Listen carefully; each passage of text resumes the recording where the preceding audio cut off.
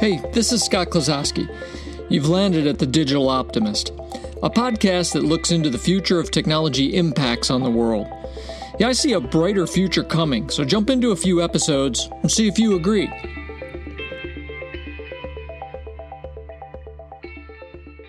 Hello, my friends. This is Scott Klosowski. It's time for another podcast in the series on machine intelligence. This is our second to last one, a really important podcast about smart sensors, smart devices, and how devices and sensors are coming together to create an ambient mesh in our life. And I'll explain more about the ambient mesh as we go along. Hey, let me start off with a story, like I normally do. At our house, I put in an intelligent sprinkler controller. Intelligence because it's connected to the internet, it's connected to a mobile app, and the device itself is able to check the weather, make decisions on its own about whether it's going to run or not. And all of that is good. In fact, it's intelligent enough that it talks to me. It talks to me and it tells me that it ran and that it completed its cycle. It talks to me and tells me if it's going to wait because it expects that there's going to be rain or there's already been rain. In fact, it will sometimes talk to me and tell me that it's not going to sprinkle the yard, water the lawn, because of the wind, and that there's a wind advisory. And I find that very interesting because the smart device on its own is deciding that, hey, I can't effectively water the lawn because the wind is going to be blowing the water patterns, in some way different than it should be. And I chuckle every time it alerts me to say that it doesn't want to run because it's too windy. Smart devices are something that I'll describe more and more as we go along. We'll just kind of unpack sensors versus devices and the role they play in our lives. We also have a huge amount of smart devices being developed in the world. I mean, anyone who's making any kind of consumer electronic or any type of machine is interested in making it a quote-unquote smart machine. And we've talked before about the words and the problem with the words. And it's important here that we talk about the words as well. And what does it mean when something is a smart device? Now, let's just take it from the top. In the machine intelligence world, we're covering what is the ecosystem. What are all the parts of machine intelligence? Now, the role of smart devices and sensors are that they are our eyes and ears, right? The sensors create data. They be able to see the world, hear the world, smell the world, the same way we would as human beings. They do it on our behalf. And then more and more, those sensors are being able to be connected to the devices, or what I'll just call the helpers. All of the different pieces of equipment, machines, smart devices that help us with what we do. And so this is what we want to cover today, is the combination of these sensors that can understand the world in a way that a human might understand the world, and then also mixed with these devices that are the helpers that do tasks for us in the world. So let's take it in this order. I want to start with the sensors. Now, a sensor comes in many different shapes and sizes. Some do one single thing, like they can just see or they can just hear. And then there are multi-sensors. They can do multiple types of things. For example, you can put a sensor into a room. It can sense the temperature. It can sensor the CO2 levels in the room. It can sense, a number of other things that could be going on with a room. Right? So we have sensors. And the way that we have to think about the sensors are that they listen. They can listen on our behalf. Obviously, there are sensors in an Amazon Echo, and it is listening all the time for us to talk to them. But there are also sensors that can listen for sounds that are out of the ordinary, sounds that should trigger some kind of alert or alarm. We have sensors that can see, literally can see, and not only in the same spectrums we see as a human being, These sensors could read a license plate at night because they're infrared, and we don't see in infrared. And so we have sensors that can see like we see. We have sensors that can smell. They actually can test what is in the air, and they can smell maybe in a different way than a human being smells, but they can sense what is in the air. And then we have sensors that can feel, right? They can feel. They understand touch. They understand if something is solid or something is not solid. So I'll stop there. Sensors basically replicate the same human senses that we have. Why do they do that? Because as human beings, we have a way that we perceive the world through our senses, and it is the way that we understand how to manipulate the world around us, or how to understand the world around us, is we use these combinations of the senses that we have. So we have replicated those with electronics, with software, right, with machinery. So we have sensors. It's important to understand we have a very large inventory of sensors that are getting smaller, getting more accurate, getting less expensive all of the time, right? Which means we will have more and more sensors built into everything. Now, just so you have a complete sweep of sensors, let's just look at examples. I had started to say about a room and how you can put a sensor in a room, right, that can sense the environment of the room.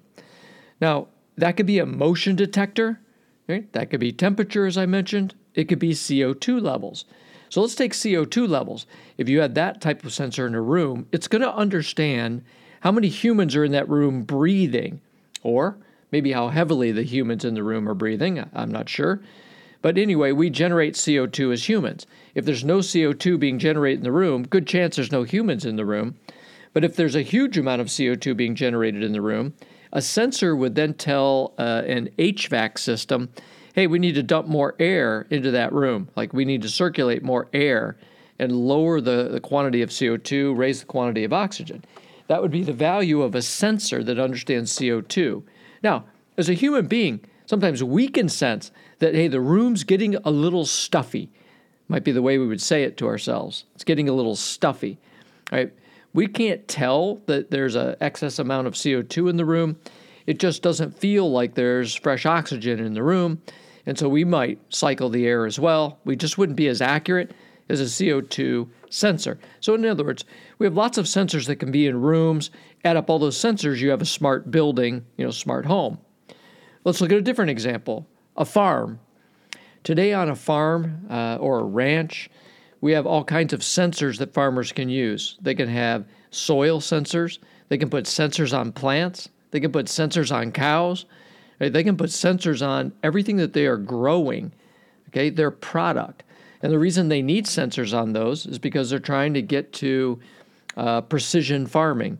In other words, they're trying to have the best possible yields for their products that they can have. Well, to get the best possible yields, they need a ton of sensors. So they have sensors on all their products, but they also have lots of sensors on their farm equipment. And then they pull all of this data into a farm management system, right? Driven by sensors that are creating awareness for them across their entire 2,000 acres, let's say. Hey, let's look at a last example. When we think about what Apple's doing with the Apple Watch or Fitbits, or any device that you put on your wrist or that is a wearable that has sensors in it that can understand your body. And we're in the early days. Maybe we can only understand heart rate, or we can understand a little bit about sleep patterns. Maybe we can start understanding a little bit about arrhythmias. We've talked about this before in our health series, that we'll soon be able to understand sugar levels and skin acidity. And, my guess is 30 different things that the sensors will be able to tell us from us wearing a wearable. And of course, having access to that data gives us a huge ability to be more accurate with what we're doing with health, whether that's just trying to be a little more healthy or whether it's trying to protect ourselves from some disaster.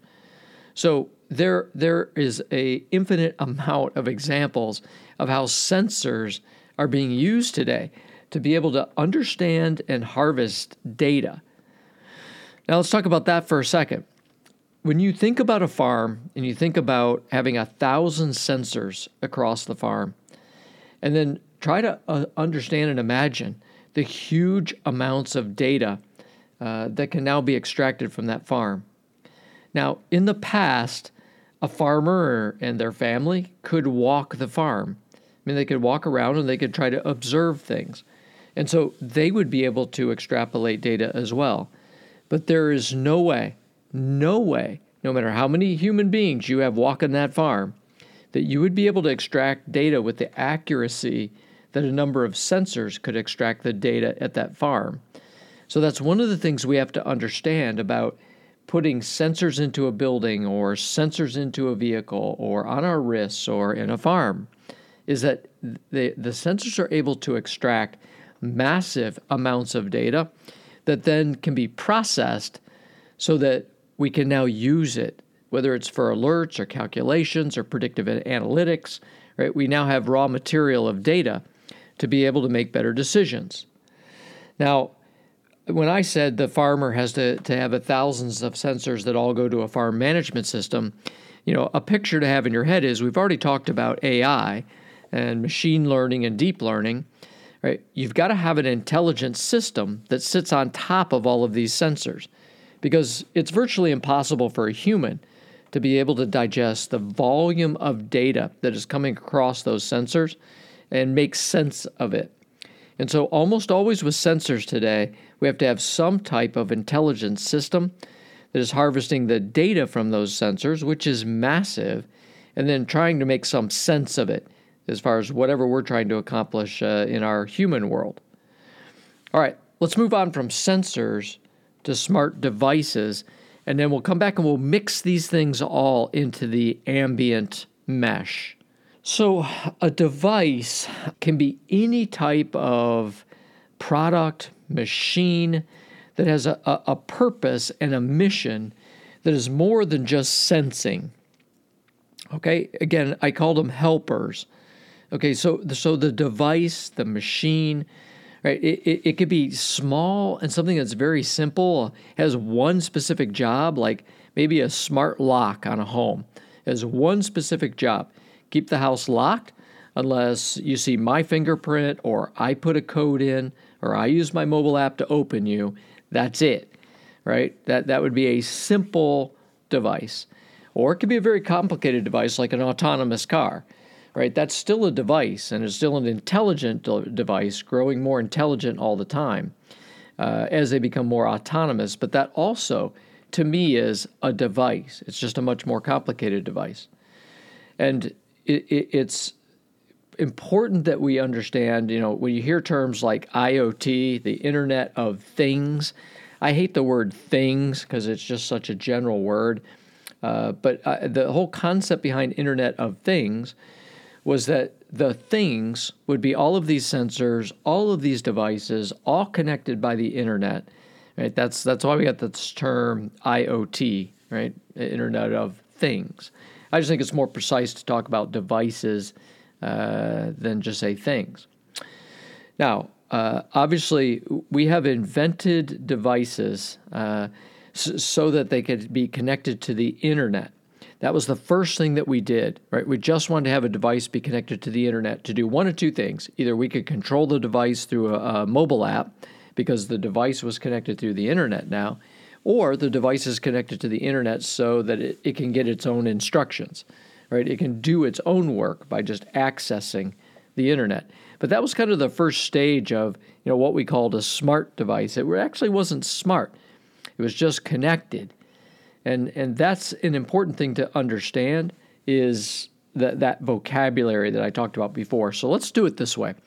Let's say the first thing that was developed was a connected device, right? It couldn't do anything on its own, but it was at least connected to us or connected to something through the Internet. It didn't have any local intelligence, right? It had to wait until something told it what to do, but it did have an Internet connection. I don't call that a smart device, although a lot of marketing people do. I just call that a connected device. The next level up, that would be a smart device. That's a device that has some local intelligence. All right, so it now makes decisions on its own without having to reach out through the Internet to me or anybody else or anything else to try to tell it what to do. So that would be a big difference from a connected device, just connected to the internet, to a smart device. Hey, it can make a lot of decisions on its own if it needs to be. And then I'm going to give you a third one, edge intelligence. So edge intelligence is the concept when devices can talk to each other and make their own decisions because they're talking to each other in a group or as a community of devices. So let's go back to my sprinkler system. This is the easiest way to look at this. When we first put in a sprinkler system, or somebody else put it in, actually I didn't put it in, it was an analog device, right? I had to literally hit switches in my garage to make the sprinkler system sprinkle. It had zero intelligence, zero connectivity. When I put in the new controller, it was both a connected device and a smart device. It was connected to the internet, so it could go out and check the weather all on its own. Didn't need me to do that. But it was also a smart device, right? Because it knew if it checked the weather based on certain conditions, that it would turn itself on and off, even in the wind, right? Or if it's freezing outside, it also makes a decision. It says, hey, it's freezing, it's too cold, I'm not going to run. Okay, so it has some intelligence, so it's both a connected device. I can control it with my mobile device from anywhere in the world, and then it also is a smart device. Now, someday, my sprinkler system will have edge intelligence. Each of the sprinkler heads will talk to each other, and they will tell each other how much water they need. And so one sprinkler head will say, look, I don't need any water, it's already really wet here. Right, and another sprinkler head will say, man, it's bone dry over here, right? So let's take your 10 minutes, you forget you being a sprinkler head, and then let's throw your 10 minutes over on mine. Now I got 20 minutes, right, because I need to do something with my part of the yard, right? That would be a system with edge intelligence. Not only the sprinkler head has some intelligence to tell the system, hey, we should water today, but they can actually get together as a collection of sprinkler heads and help make decisions on their own so that I don't have to. Okay, so analog device, what it used to be, connected device, what it was when it got connected to the internet, a smart device when it starts making decisions on whether to water the lawn or not. Edge intelligence is not here yet, but it will be. It's just a matter of time till they put smart sprinkler heads in the ground, and now we'll have edge intelligence. All right, so what is smart devices? What do devices do for us? Let's think about that for a second. They take over work for us. I mean, the sprinkler system already had taken over work. I didn't have to go sprinkle the lawn, and when I was a kid, we had to do that. We had to pull the hose around with the 3 or 4 different types of sprinklers that you'd put on them, and you had to water the lawn by hand. The analog sprinkler took care of that for me, right? But the intelligent sprinkler made it even easier. I don't have to worry about the fact that it's going to run automatically all the time unless I go turn it off manually, right? So a connected device can take over more and more work from us. They allow us to control them remotely. Not a small thing that anywhere in the country, I have access to my smart home. Anywhere in the country, I have access to my sprinkler, right? So that's not a small thing because when I need it, I need it. I need to be able to access things remotely. I can access our security cameras from anywhere in the world, our Ring doorbell from anywhere in the world. Some of you can do the same. So smart devices allow us to access them remotely. And added up, they provide a lot of convenience.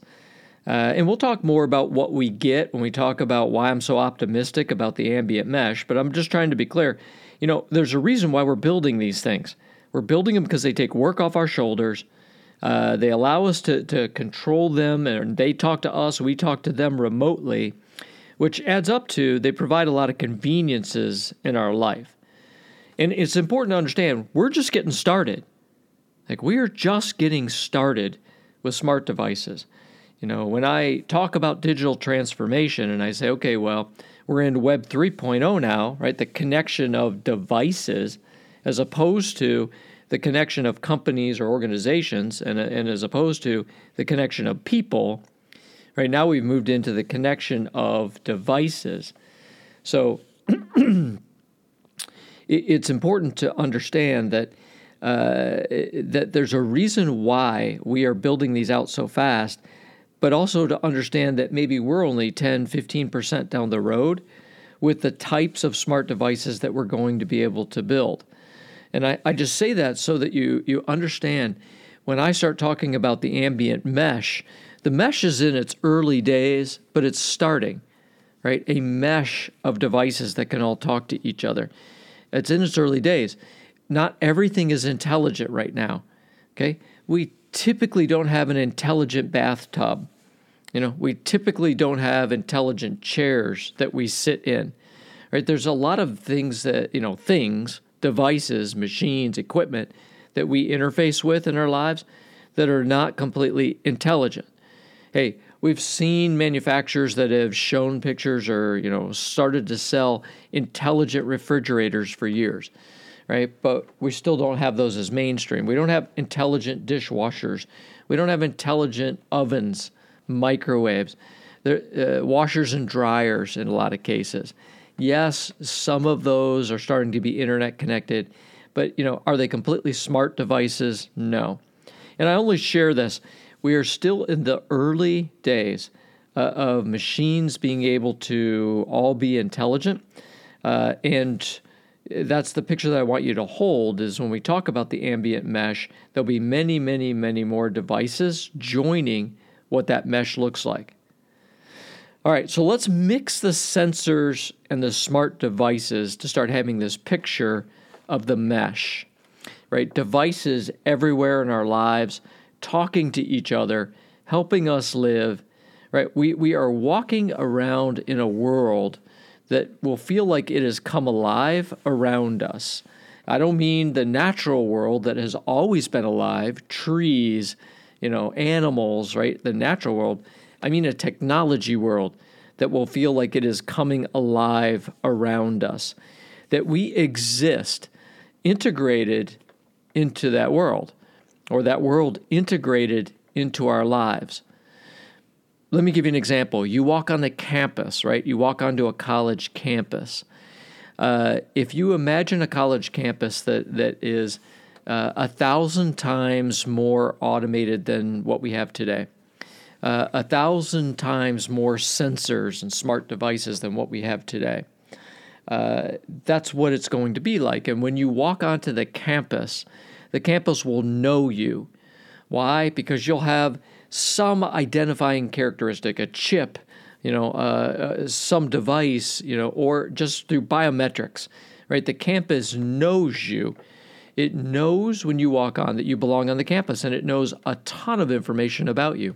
And everywhere you go on the campus, and I mean everywhere, right, you're being monitored, not, as some kind of overlord, but being monitored for your own safety, right? Being monitored to try to be helpful to you, to try to understand how to provide conveniences in your way as you go through campus.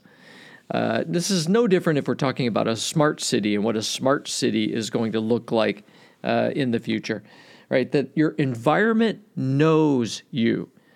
It knows you because it is an ambient mesh of sensors and devices.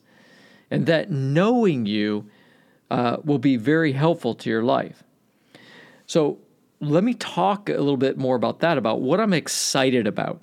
Even when I paint that picture for you of what a smart city is going to look like, what a campus is going to look like, what your office is going to look like, what your home is going to look like, when I think in terms of environments, that's really where we're going to see the ambient mesh stick out, is when you are in an environment that you are often in. It's going to be different if you're driving your vehicle or your vehicle's driving you on a vacation for 600 miles, right? You're not part of an environment. It will be difficult to be in touch with the ambient mesh.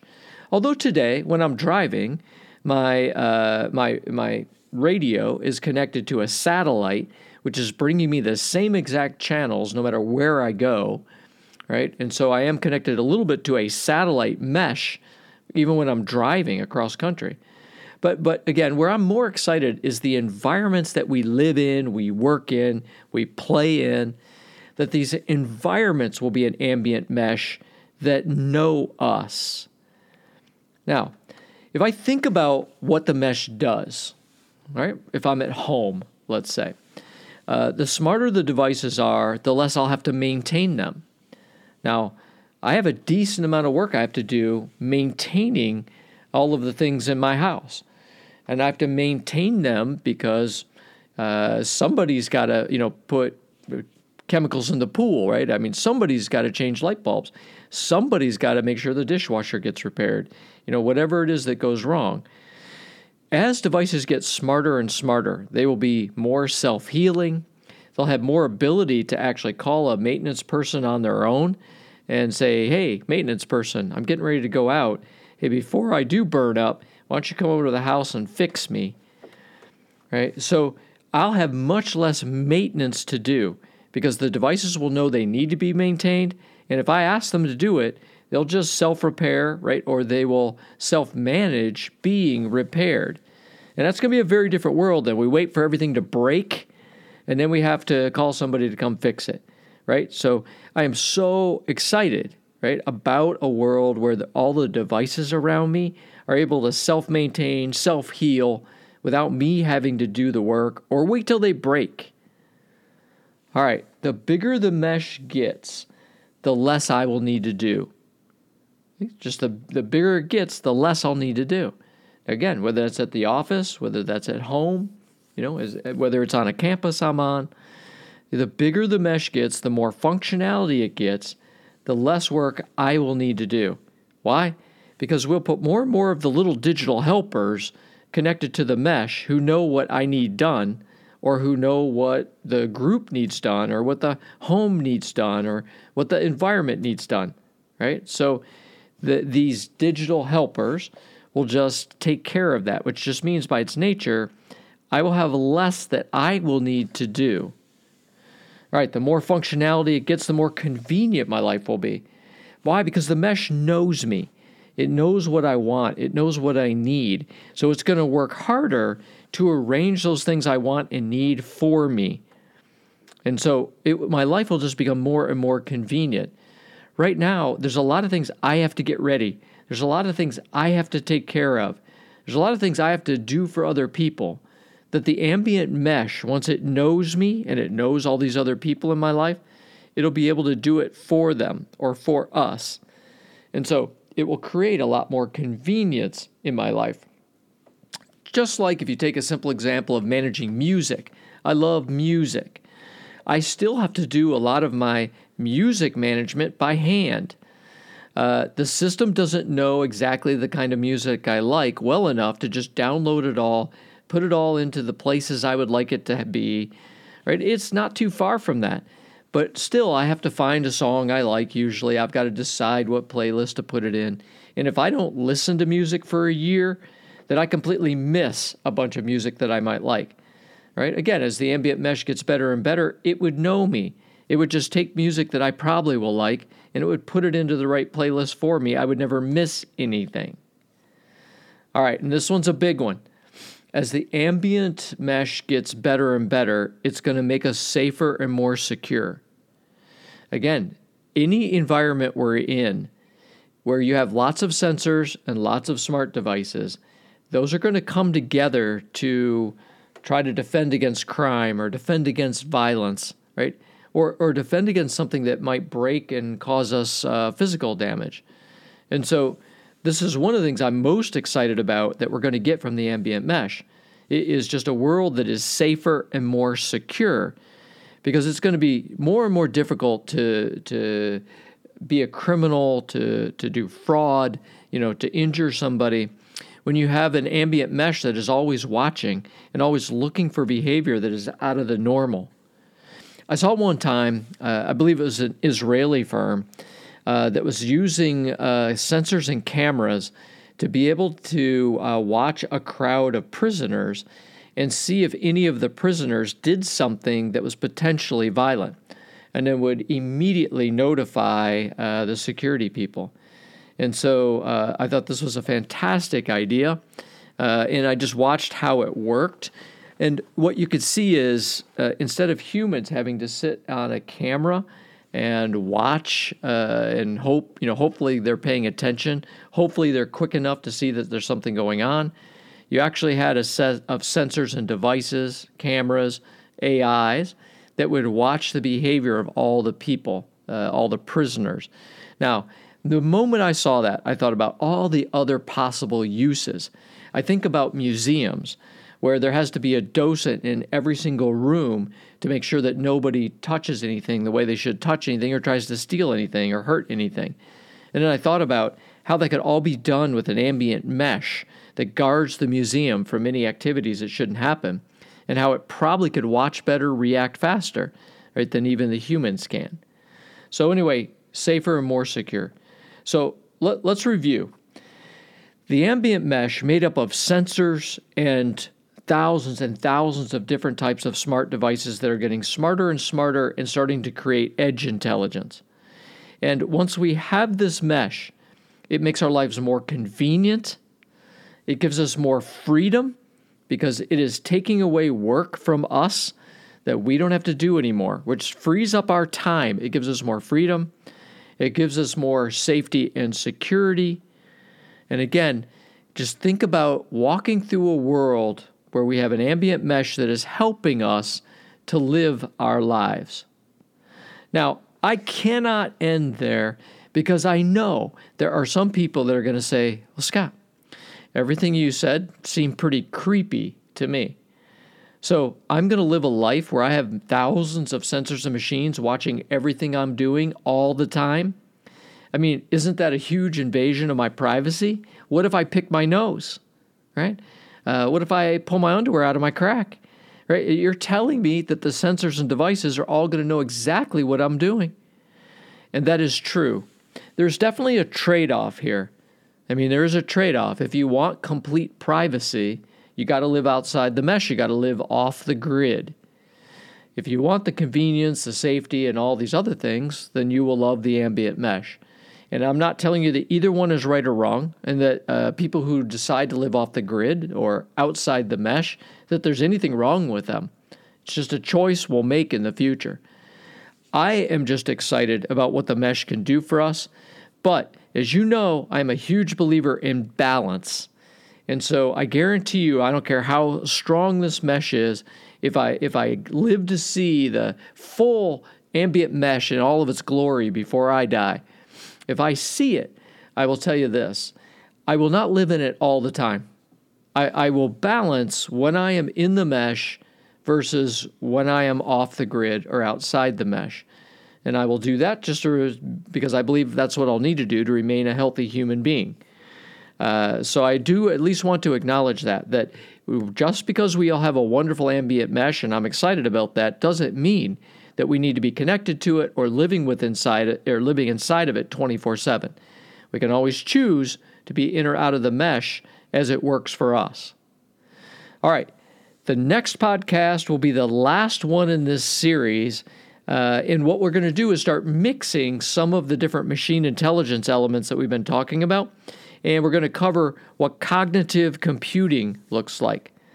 And so this is what happens when we put together different pieces, AIs and machine learning and deep learning and having a machine be able to do natural language processing, for example. So anyway, excited to do the last of this series on cognitive computing. Once we're done with that, we're going to move on to a new series on automation. And I'm going to do at least a handful of different podcasts on elements of automation, autonomy, machines becoming autonomous, right? And then systems being automated and what that will do to us in the world. So I hope this explained well where we're going to go in the future with sensors and devices. I look forward to talking to you again when we do the next one on cognitive computing. Thank you for listening and giving these ideas a chance. Let this be a two-way conversation and connect with me on Twitter at @sklosowski or on LinkedIn. I also write a blog that you can find at scottklosowski.com. An added bonus is a library of thought-leading graphics you can download from the site. One more thing, please take a moment and rate this podcast on whatever platform you use. Ideas are powerful change agents, and positive reviews will help spread the digital optimism.